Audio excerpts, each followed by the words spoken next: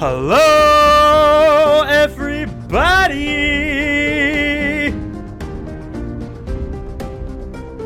Turn this up in my headphones, Charles. Turning it up! You really belted that. Hello, everybody. Thank you. Hello. Yeah. It's exciting, and we'll get into it. But first, I gotta get through my routine. Yes. Hello. Can't interrupt Charles's schedule. No, can't interrupt the schedule. Welcome, everybody, to the Friends Talking Fantasy Podcast. My name is Charles, and with me today, as always, is my lifelong friend and co-host, Dylan. I'm ready to talk some fantasy with my friend, Charles. I'm ready to talk some fantasy with my friend as well, Dylan. But before we get into it, I am just very excited to share some news in the fantasy world today. Everyone's talking about Spiffbo 7 and our very own. What they're talking about. I'm happy to announce we have breaking news, which won't be breaking by the time you hear this. It'll be a day old. But we can publicly announce that FTF's very own Dylan is going to be a judge in Spiffbo 7. That's you. Yes, that is me. Thank you, Charles. Yeah, so Spiffbo, that's a self-published fantasy blog off that's hosted by a friend of the show, Mark Lawrence, who you probably know for his international best-selling works like Prince of Thorns from the Broken Empire trilogy and all that. You probably also know about Spiffbo from people like Levi Jacobs, who's a finalist on Spiffbo, who came on our show. And I'll be helping out as a part of hashtag Team Beth fire emoji, which is in my bio now. And that's Before We Go blog. And I'm excited. I mean, I'm probably among the few, if any, other judges in Spiffbo who have yet to actually write a review. But I'm just super honored and grateful that Beth was willing to have me along for this. And yeah, it's such a cool opportunity to contribute to the community. And I'm just super excited. So thank you, Charles. Congratulations. Very exciting. We're all proud of you here in the Friends Talking Fantasy family.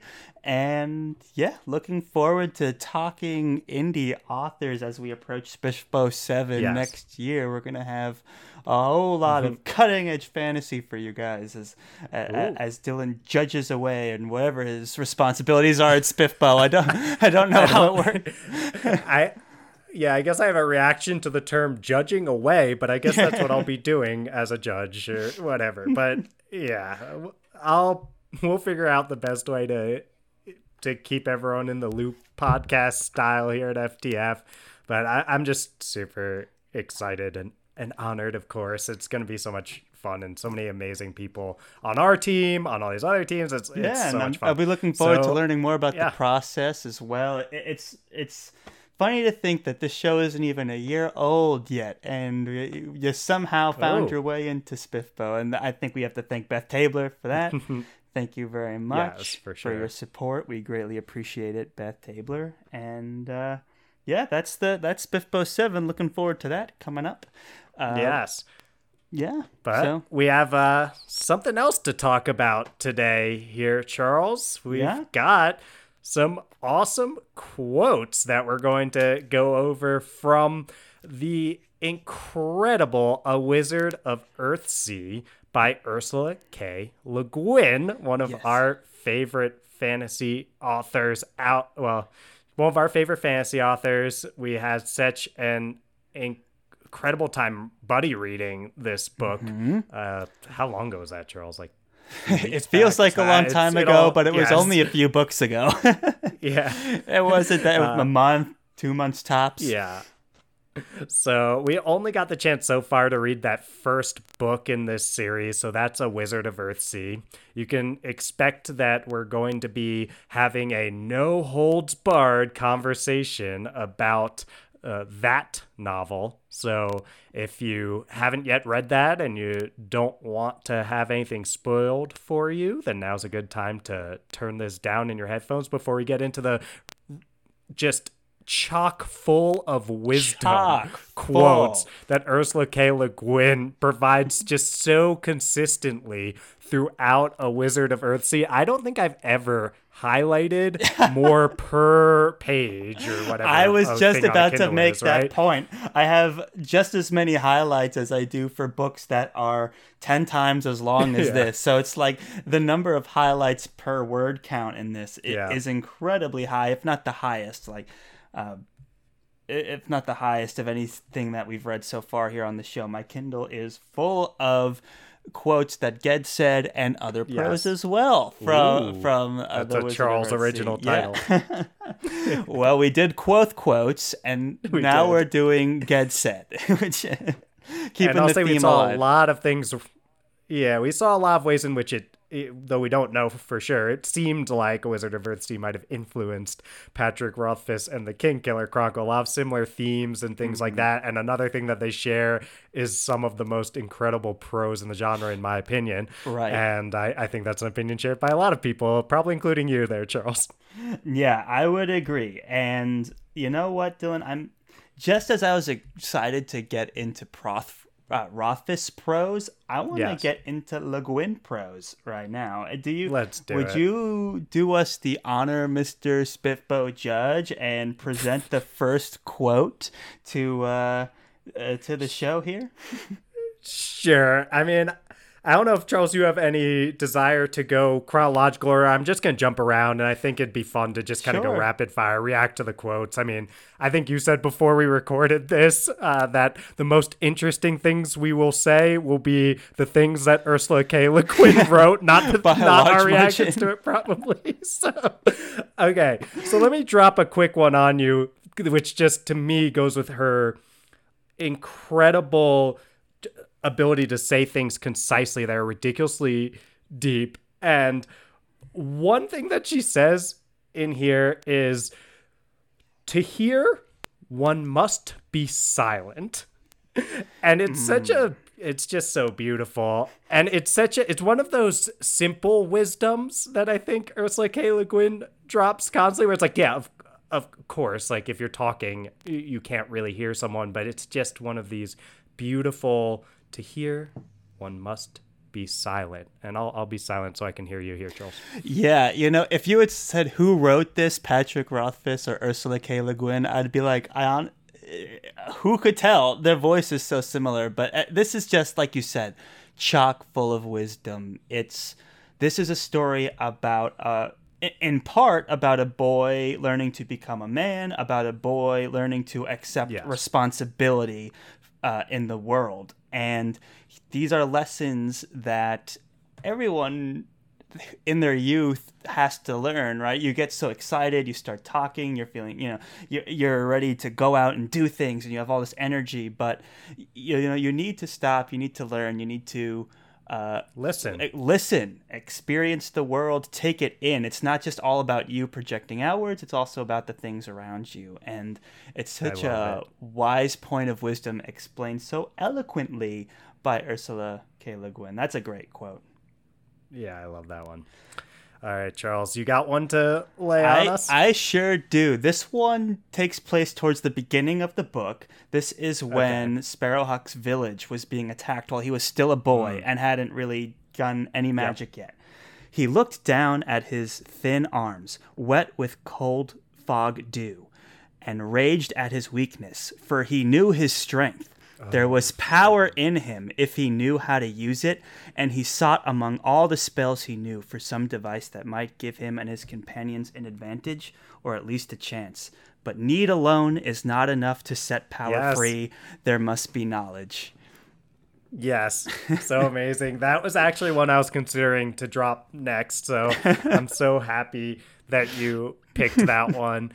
Yeah. Need alone is not enough to set power free. There must be knowledge. And power is something that is explored with so much depth in this book. I think that when it was first recommended to us by a wonderful friend of the show and listener, at Wise Fool, who's been paying attention to us since the way beginning here.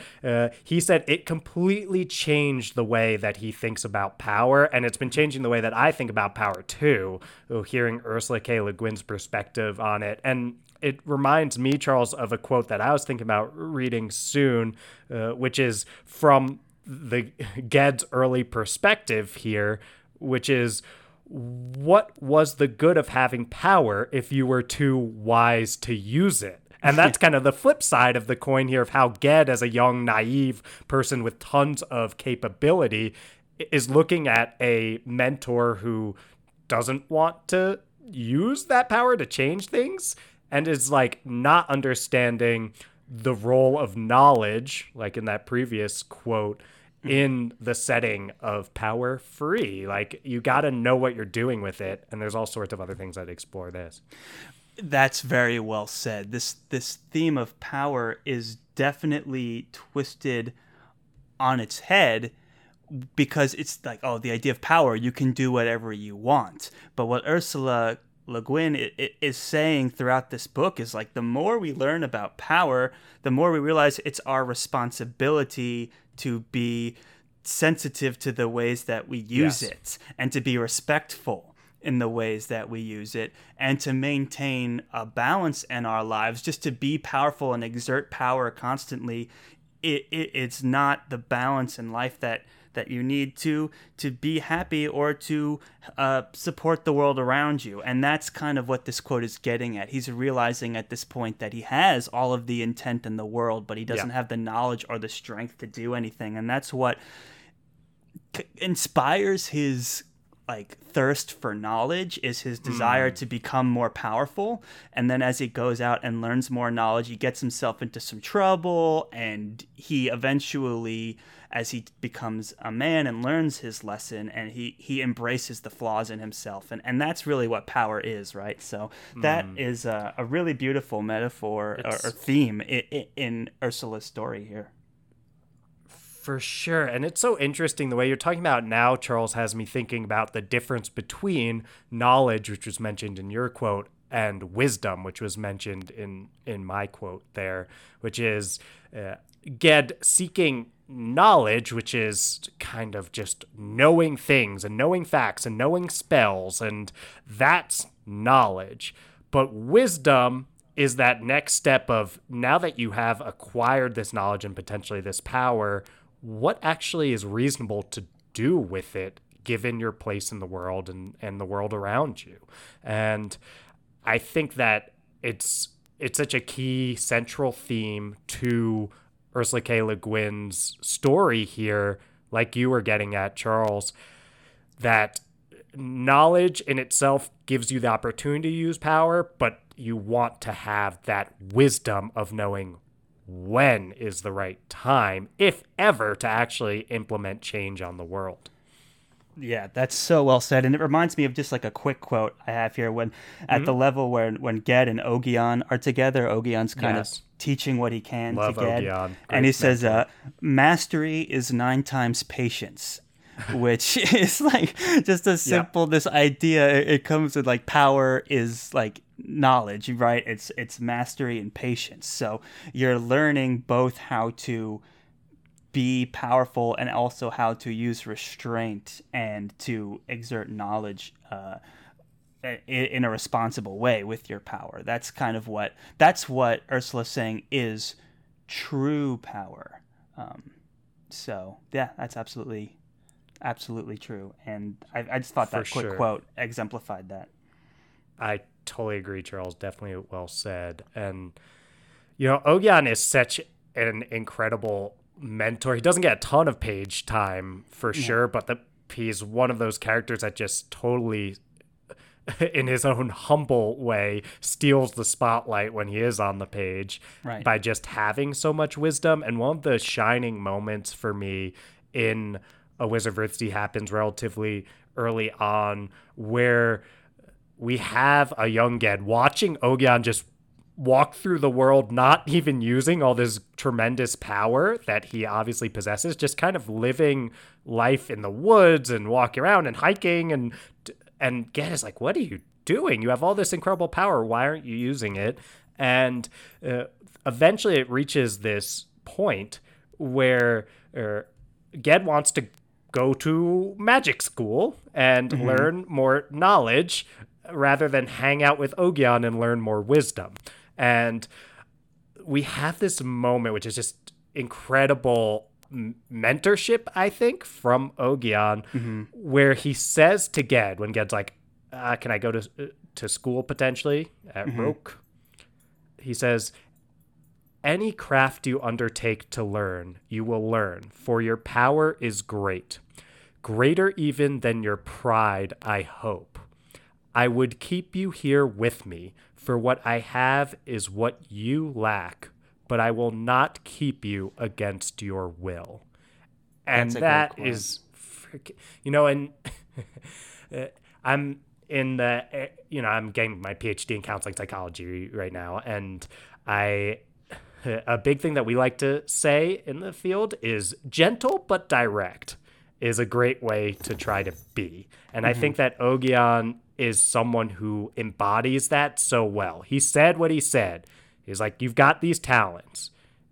You've got a ton of pride. You've got a ton of desire. And it's not my place to tell you what to do with all of that. Even if I really believe I know what's best for you, it's still your choice to make. And I love that. That's so good. And it also parallels the conversation we've been having about power. Ogion is a very wise man, a very powerful man who can do lots of great magic. And Ursula's saying power is restraint and responsibility. Ogion has it within his power to force Ged to stay and learn, because I know what's right for you, Ged. Yes. You need to learn more wisdom before you go out into school, and I'm going to make you stay, and I'm going to teach you these lessons. But he knows enough to be like, this is something Ged has to figure out on his own. I have the power and the wisdom to know that he needs to go out and make these mistakes and confront these things about himself. And that's just a theme you don't really see explored in fantasy too often, but it's so mature and it's so thoughtful that just what makes this book stand out so well. I have another quote here from Ogion while we're in the Ogion phase. This is the conversation about naming. And naming is a big part of this book, obviously. He's trying to learn the name of his shadow. And Ogion is trying to teach him... because they're talking about plants, and then Ged's like, what's the use of this plant? And it's like, there is none that I know of. And so Ged's like, okay, whatever. And then the plant's called fourfoil. It's when you know the fourfoil in all its seasons, root and leaf and flower, by sight and scent and seed, then you may learn its true name, knowing its being, which is more than its use. What, after all, is the use of you? Or of myself? Is Gaunt Mountain useful, or the open sea? Ogion went on a half mile or so and said at last, to hear one must be silent. So that's just kind of the cursor to it. That's the preamble. So I love this idea of like why are we asking what the use of this plant is? What is the use of us? As it's like there's more to understanding than its usefulness, which is just a construct that we are using and just to find a way to interact with it, to make it work for us. But it's more than that. And just because something can't be used by us for some kind of advantage doesn't mean that it's not something that should be learned and appreciated and stuff like that, which is just such a wholesome take. It is a wholesome take indeed, Charles. And you have me thinking about a quote that comes later on, which is, a rock is a good thing too, he said, speaking less gravely. If the Isles of Earthsea were all made of diamond, we'd lead a hard life here. Enjoy illusions, lad, and let the rocks be rocks. And that let the rocks be rocks line, it's so true to that idea of we might see something like a diamond and think, oh, this thing has use. We could wear it as jewelry. We could sell it for lots of money, all this kind of stuff. But that doesn't mean that it's necessarily better for all things. And like the perfect, this equilibrium thing is a big theme in a wizard of Earthsea, and a lot of it is just about this acceptance of everything has its place, and rocks are not thought of something as particularly useful, but letting rocks just be rocks is a sign of acceptance, and it's a sign of wisdom in that way. That's really well said. Yeah, I love those moments. It's like, what's wrong with just letting rocks be rocks and living life as a happy person? You know, why are we trying to turn them into something else and exert our will over them to what end? Is it any better or worse than just letting it be what it wants to be? And yeah, you can extend that too. It's like, why am I trying to change this person's mind? Or why am I trying to like work so hard to change this thing or this person's opinion or whatever it is? It's like, why can't I just let people be who they are and let that go? You know, that's like a lesson that you could learn from this, and it's a valuable lesson. It's a hard one to learn. You know, it's like not everyone you don't have to make everyone agree with everything you say and do, you know? Yes, that is so true, Charles. It's so important to the world in A Wizard of Earthsea, those ideas of letting things just be what they are in equilibrium, like we've been saying. And there are a bunch of fantastic quotes on equilibrium, and I'll read one now. But you must not change one thing, one pebble, one grain of sand until you know what good and evil will follow on that act. The world is in balance, in equilibrium. A wizard's power of changing and of summoning can shake the balance of the world. It is dangerous, that power. It is most perilous. It must follow knowledge and serve need. To light a candle is to cast a shadow. That one was I was gonna read next. I love that quote, and it's so true. This idea of the consequences of power, and I'll just briefly mention there was another quote right before that one. It's have you never thought how danger must surround power as shadow does light? It's like whenever you use power, you have to recognize that you're exerting power into the world, and that's going to have consequences, and you have to know what you're doing in order to affect positive consequences. And often when you know what you're doing, you actually practice restraint. You know, that's like the trade-off, which is you know the point that Ursula's been trying to make this whole time. And these are beautiful quotes to illustrate that. That they are. It's a big thing too that I really enjoy in this series is that acceptance piece and letting rocks be rocks.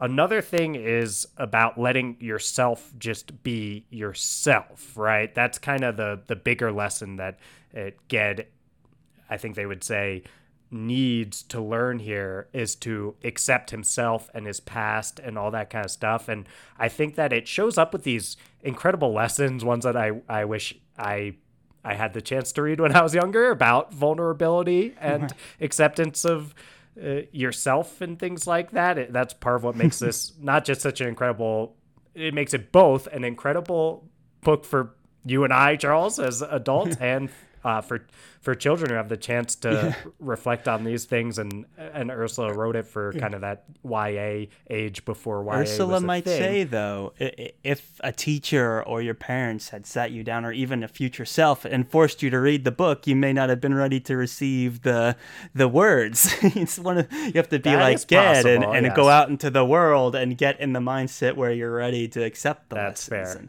That is fair. And so that's all fair.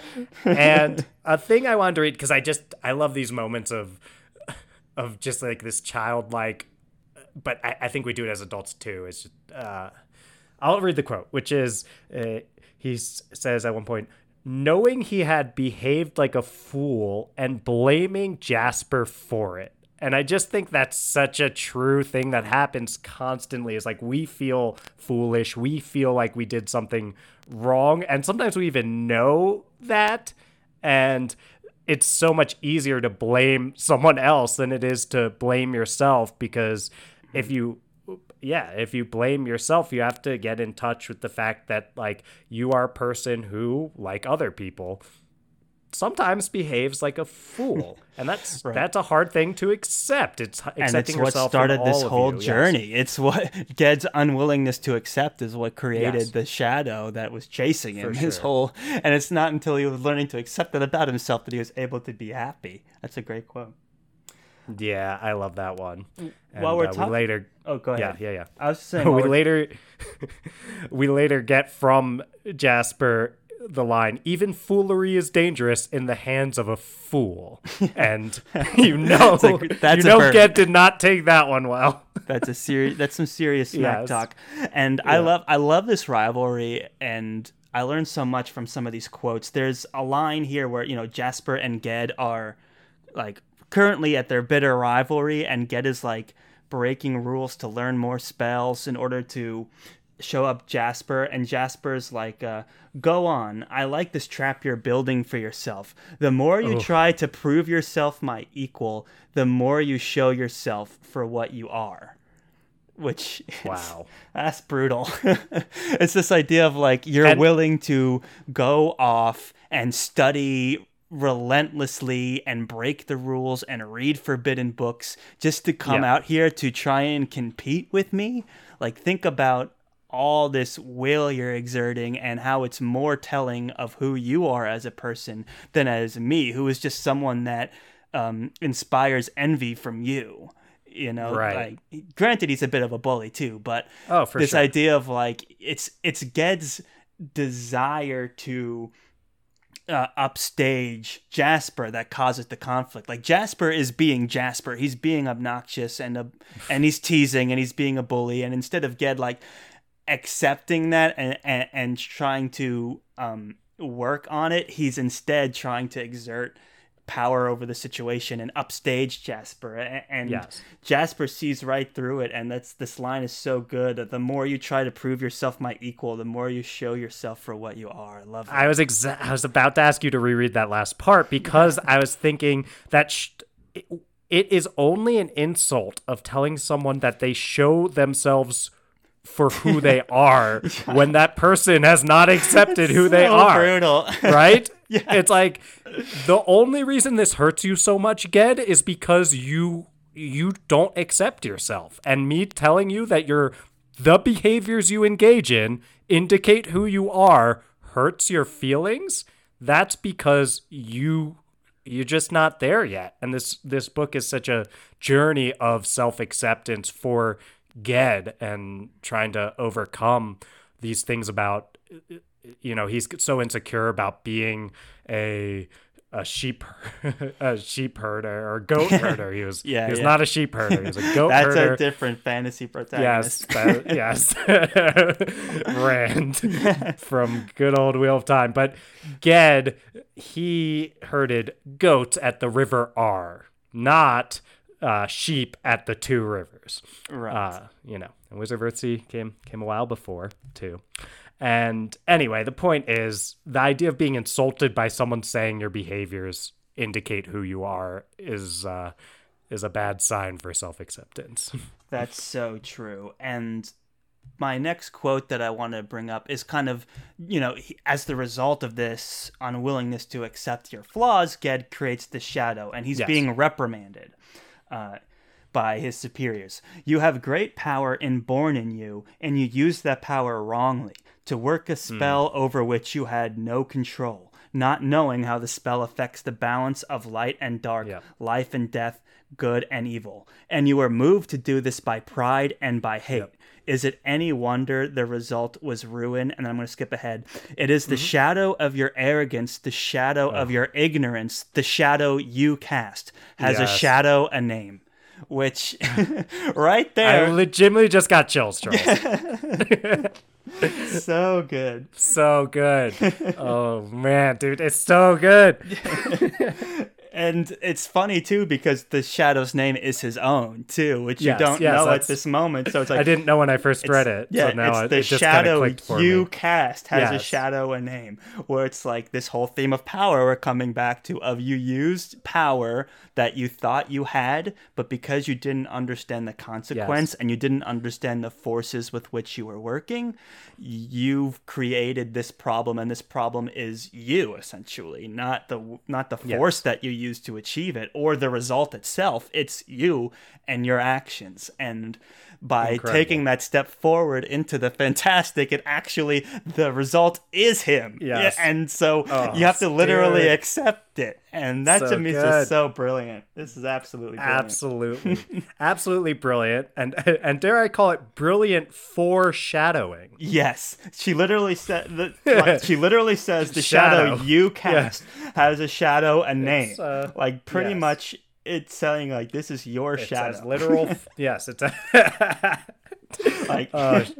the genius of Ursula K. Le Guin. Yes. Yeah. See, I knew the ending when I went to read. This was my second time reading it, and I hadn't remembered that, and I was like, "Oh, this is awesome!" And I had to highlight it and share it. Amazing.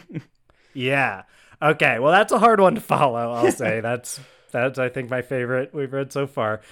But I'll go to what happens not long after that. So Nemrele, who is he was a great older aged mage in this academy, who gave his life for Ged after Ged uses that spell. And Ged wakes up and is like, better I had died. And one of the other mages of the academy responds with, who are you to judge that? You for whom Nemrele gave his life. And it's this thing where Nemrele actually gave his life purposefully to save Ged because of how much potential Ged had. And it's kind of, again, it's like, yeah, Ged, you're trying to be this person who says the right thing and does right. Like, I made a mistake. I should die. And it's like, well, you didn't die. And someone else made a choice for you not to die. And it says Nemrele basically went knowingly is part of when he goes. So it's like, again, even when Ged is trying to be selfless, it's a selflessness that comes with a lack of acceptance. And he's still being told, no, I know you're trying to say something nice here, but you still aren't getting it. Right. And what's interesting is that quote directly follows the one I read before. It's like, does the shadow have a name? And then Ged immediately says, I wish I had died.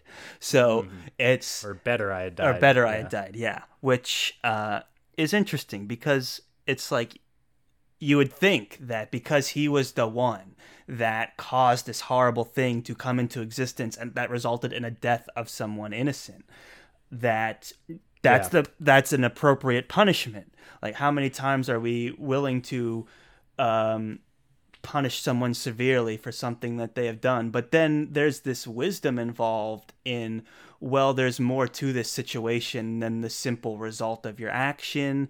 There's this force about you. There's this reason you're here, and we need to address this problem. You need to address this problem directly instead of doling out punishment, which I always appreciated. Yeah, that's super well said, Charles. And we get this point after that where Ged is struggling with the implications of his actions, and he's starting to say things as a Ged said type line. Well, I've thought perhaps I may come to work with the Master and Tower to be one of those who seek among the books and the stars for lost names, and so do no more harm, if not much good. And this is kind of this moment where Ged's like, I have messed up so badly that I just want to detach myself entirely from having any power. And in that way, again, it's like, well, you can't, it's still denial. It's still not acceptance. It's like, that's so true. That's great, because we know ultimately what happens is Ged confronts his own issues and makes peace with them. Yeah. But throughout, he makes all the mistakes. And this is another mistake, to think that, oh, I tried to be powerful and I created a demon, so I'll just never use magic again. Right. And it's like you said, that's denial. That's not the same thing as, coming to terms and being at peace with yourself. You're not at peace when you're denying yourself this part of you. And that's like a beautiful metaphor just for someone in their own personal lives. It's like you can't just ignore things and expect yourself to feel good about that. It's like sometimes the best way to accept things is to confront them and acknowledge them, and in some cases embrace them. And that's and in this scene we're seeing just how ignoring them doesn't quite work, and Ged's not quite fulfilled, and he has to go back out. It's a very interesting scene. Yes. I think Ursula would have been proud of what you just said, Charles. I don't know her. I never knew her, but I beautifully appreciate stated. that. I think, and it's just so true. It's so true. And yeah, what were you saying, Charles? I was just ready to. I wanted to change the theme, but if you had a part word, Can I? Quick on it then. These moments immediately following that, there's a lot of great lines, and one that sticks out to me is, he knew once more at last, after this long, bitter, wasted time, who he was and where he was, but where he must go in the years to come, that he could not see, and he feared to see it. And it goes on to say, yet he was never so quick to learn as he had been, having learned a long, hard lesson from fear. And it goes back to those things that you're stating, Charles, about sometimes you have to face these horrible things that have already happened to you. And eventually, afterward, you can come to this point where you realize that intense distress and that intense fear and all these really, really hard things to go through, those can teach you things that it's very difficult to learn from just like a happy, satisfied life. Sometimes you go through these things and oftentimes they're the things that if we face them and can get through them and accept them, then they're the things that we grow the most from. And it's going to take Ged quite some time to truly come to that place, but you can see it happening even just a few pages after this incident.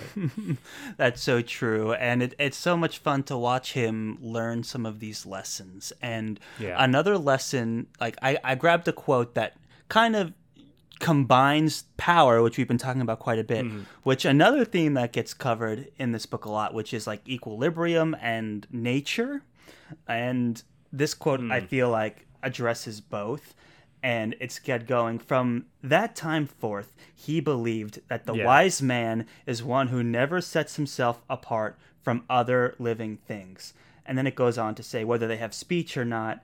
And in later years, he strove long to learn what can be learned in silence from the eyes of animals, the flight of birds, the great slow gestures of trees. And he's kind of learning that lesson about being silent. He's kind of getting there on his own in this moment. But to me, the interesting line here is a wise man is one who never sets himself apart from other living things. It's so easy when you, like, how many problems in this world or in our personal lives have been started from thinking that, like, we're better than someone else, or we know better than someone else, or we know more than someone else, or we're better than someone else. I mean, how often have people in power thought that?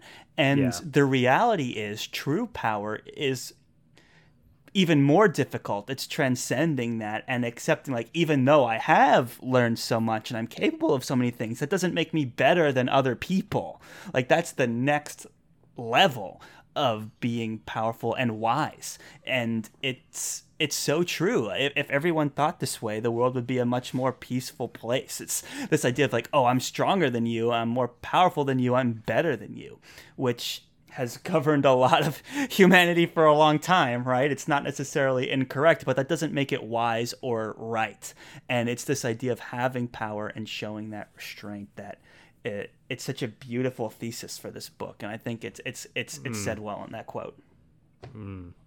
I totally agree, and that quote, it comes from immediately after that moment where he's saved by the fact that his pet, when he was unconscious and kind of on the border of dying, his pet, who's just kind of this, the phrase they use in the text is dumb, instinctive beast, basically, is licking him because it wants to comfort him. The line is, it was only the dumb, instinctive wisdom of the beast who licks his hurt companion to comfort him.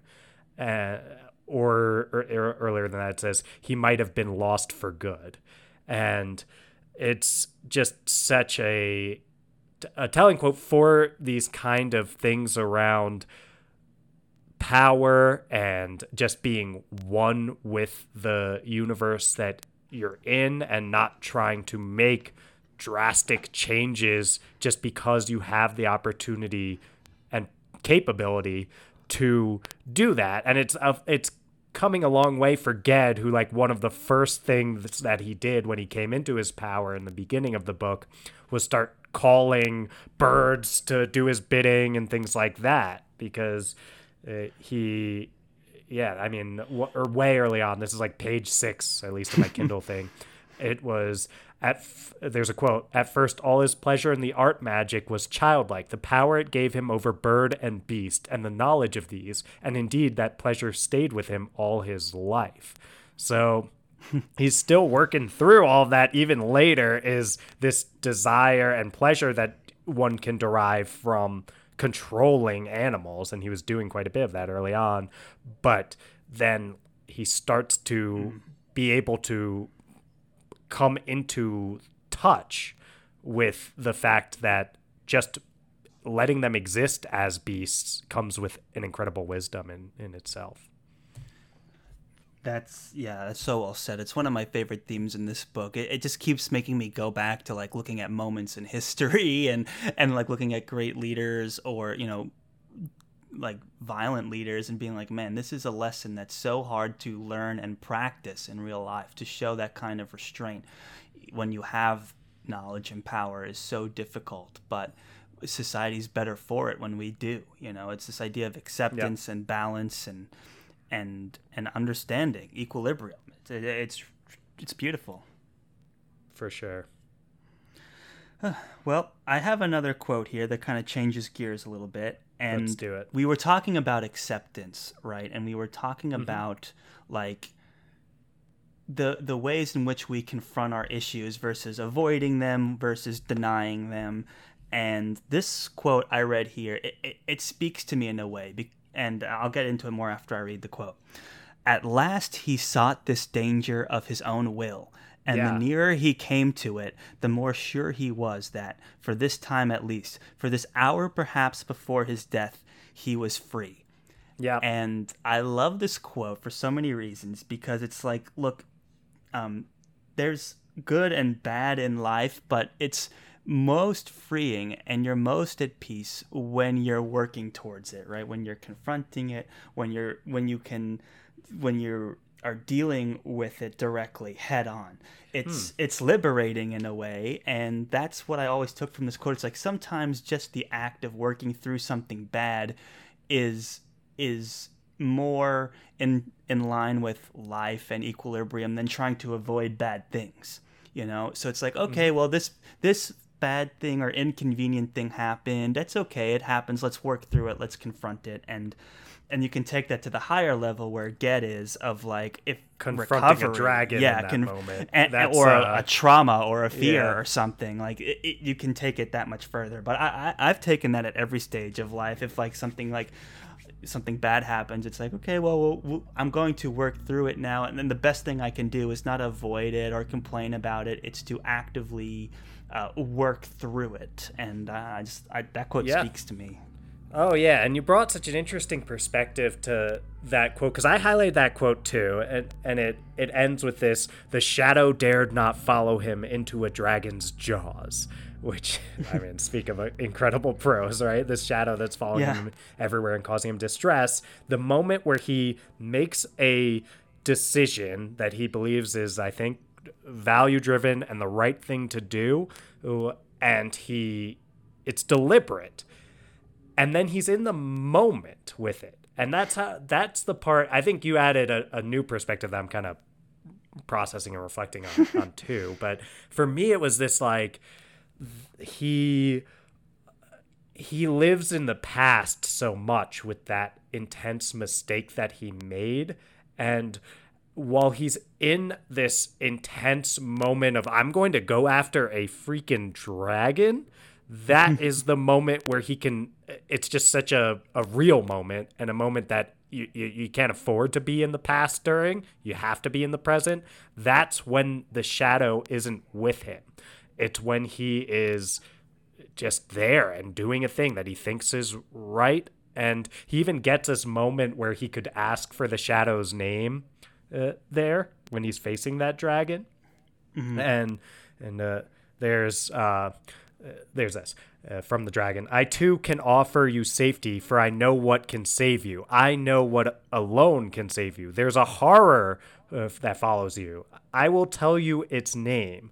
We get Ged's heart leaped in him, and he clutched his staff, standing as still as the dragon stood. He fought a moment with sudden, startling hope. It was not his own life that he bargained for. One mastery and only one could he hold over the dragon. He set hope aside and did what he must do. That is not what I ask for. Yevad? Point the dragon's name.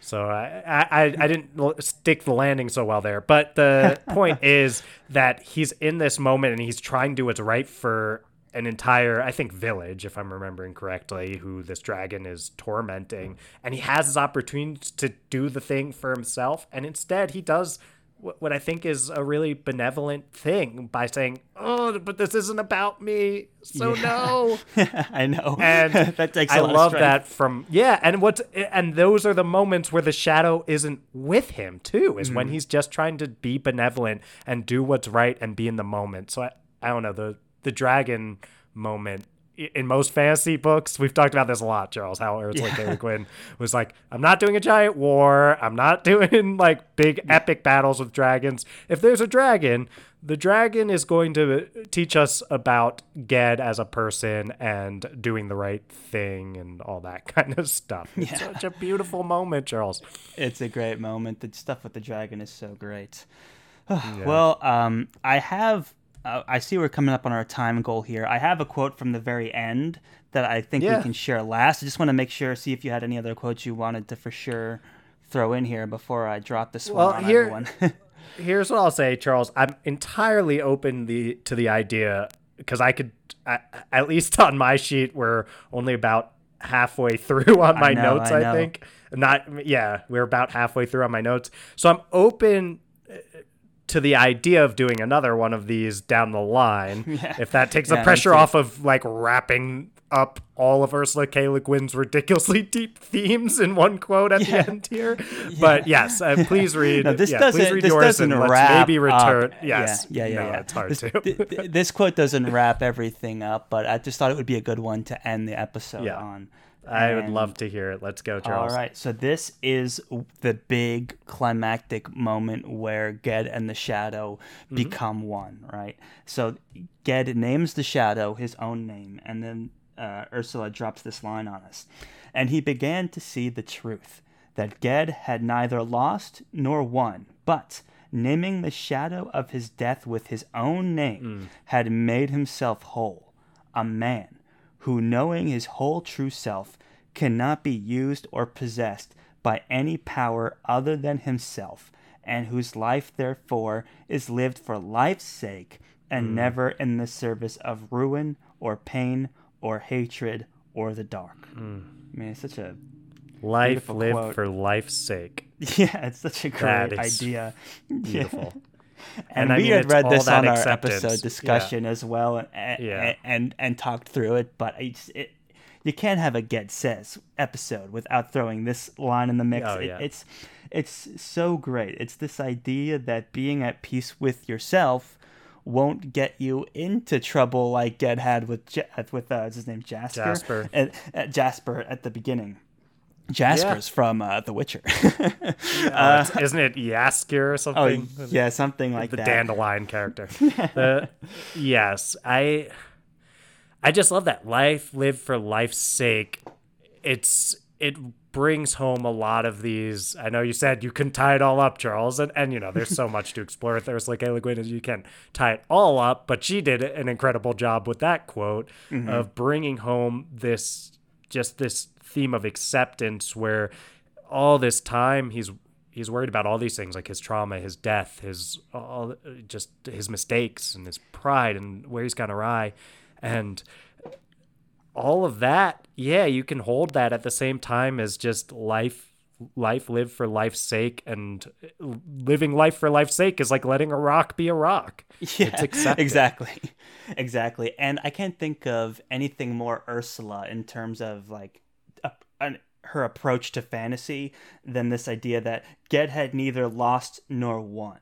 Which in her mind, like I read the afterword of this, and she's very much of the opinion of like, look, this is a fantasy story where there's no wars, there's no battles and blood and all this stuff. It's not about winning or about losing. The whole point of what I'm trying to say is that it's about life for life's sake, and how wisdom and power and knowledge are how you can have those things and also just accept life for what it is, which is such a unique take to what we're used to reading and from all the fantasy books that we've covered on this show. Like, conflict is fun and war is fun and battles and violence are all fun, but sometimes get this real introspective look of like philosophizing about life. It is so refreshing, and I think it's what brought us back to do this episode, is just how much we enjoyed being in this script, this literature, basically, and it's just amazing.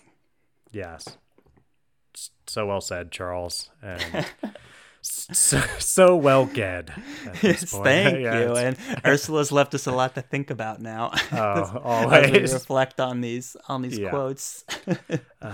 Yeah, well, I'm so happy. I don't get chills every FTF episode, I'm gonna be honest. I did this time, and it just, for me, is what makes this such an amazing book to talk about. Is every time we talk about it, I learn more from Ursula and from you, Charles, of course. And we're learning from each other, It's this ability to listen to one another that helps us grow, to be silent and to listen. That's what we're going to do now, I suppose, as we wrap up the show. Yes. Go for it. Well, I was going to try to drop that line of well, to hear one must be silent, Charles, and I think I'm going to try to hear that sweet, sweet outro music. Me as well. Let's see if we can. But we actually are totally not silent while it goes on. We start yelling once it starts, but we'll be quiet and wait. We'll be quiet for a little bit. All right, let's it's see. It's a long journey of learning to hear. It's not easy. It's not easy. It takes. Start a podcast to talk. That's so true. We're learning to hear. Yes, exactly. Well, with that being said, let's try and practice some silence here. Whew, we made it.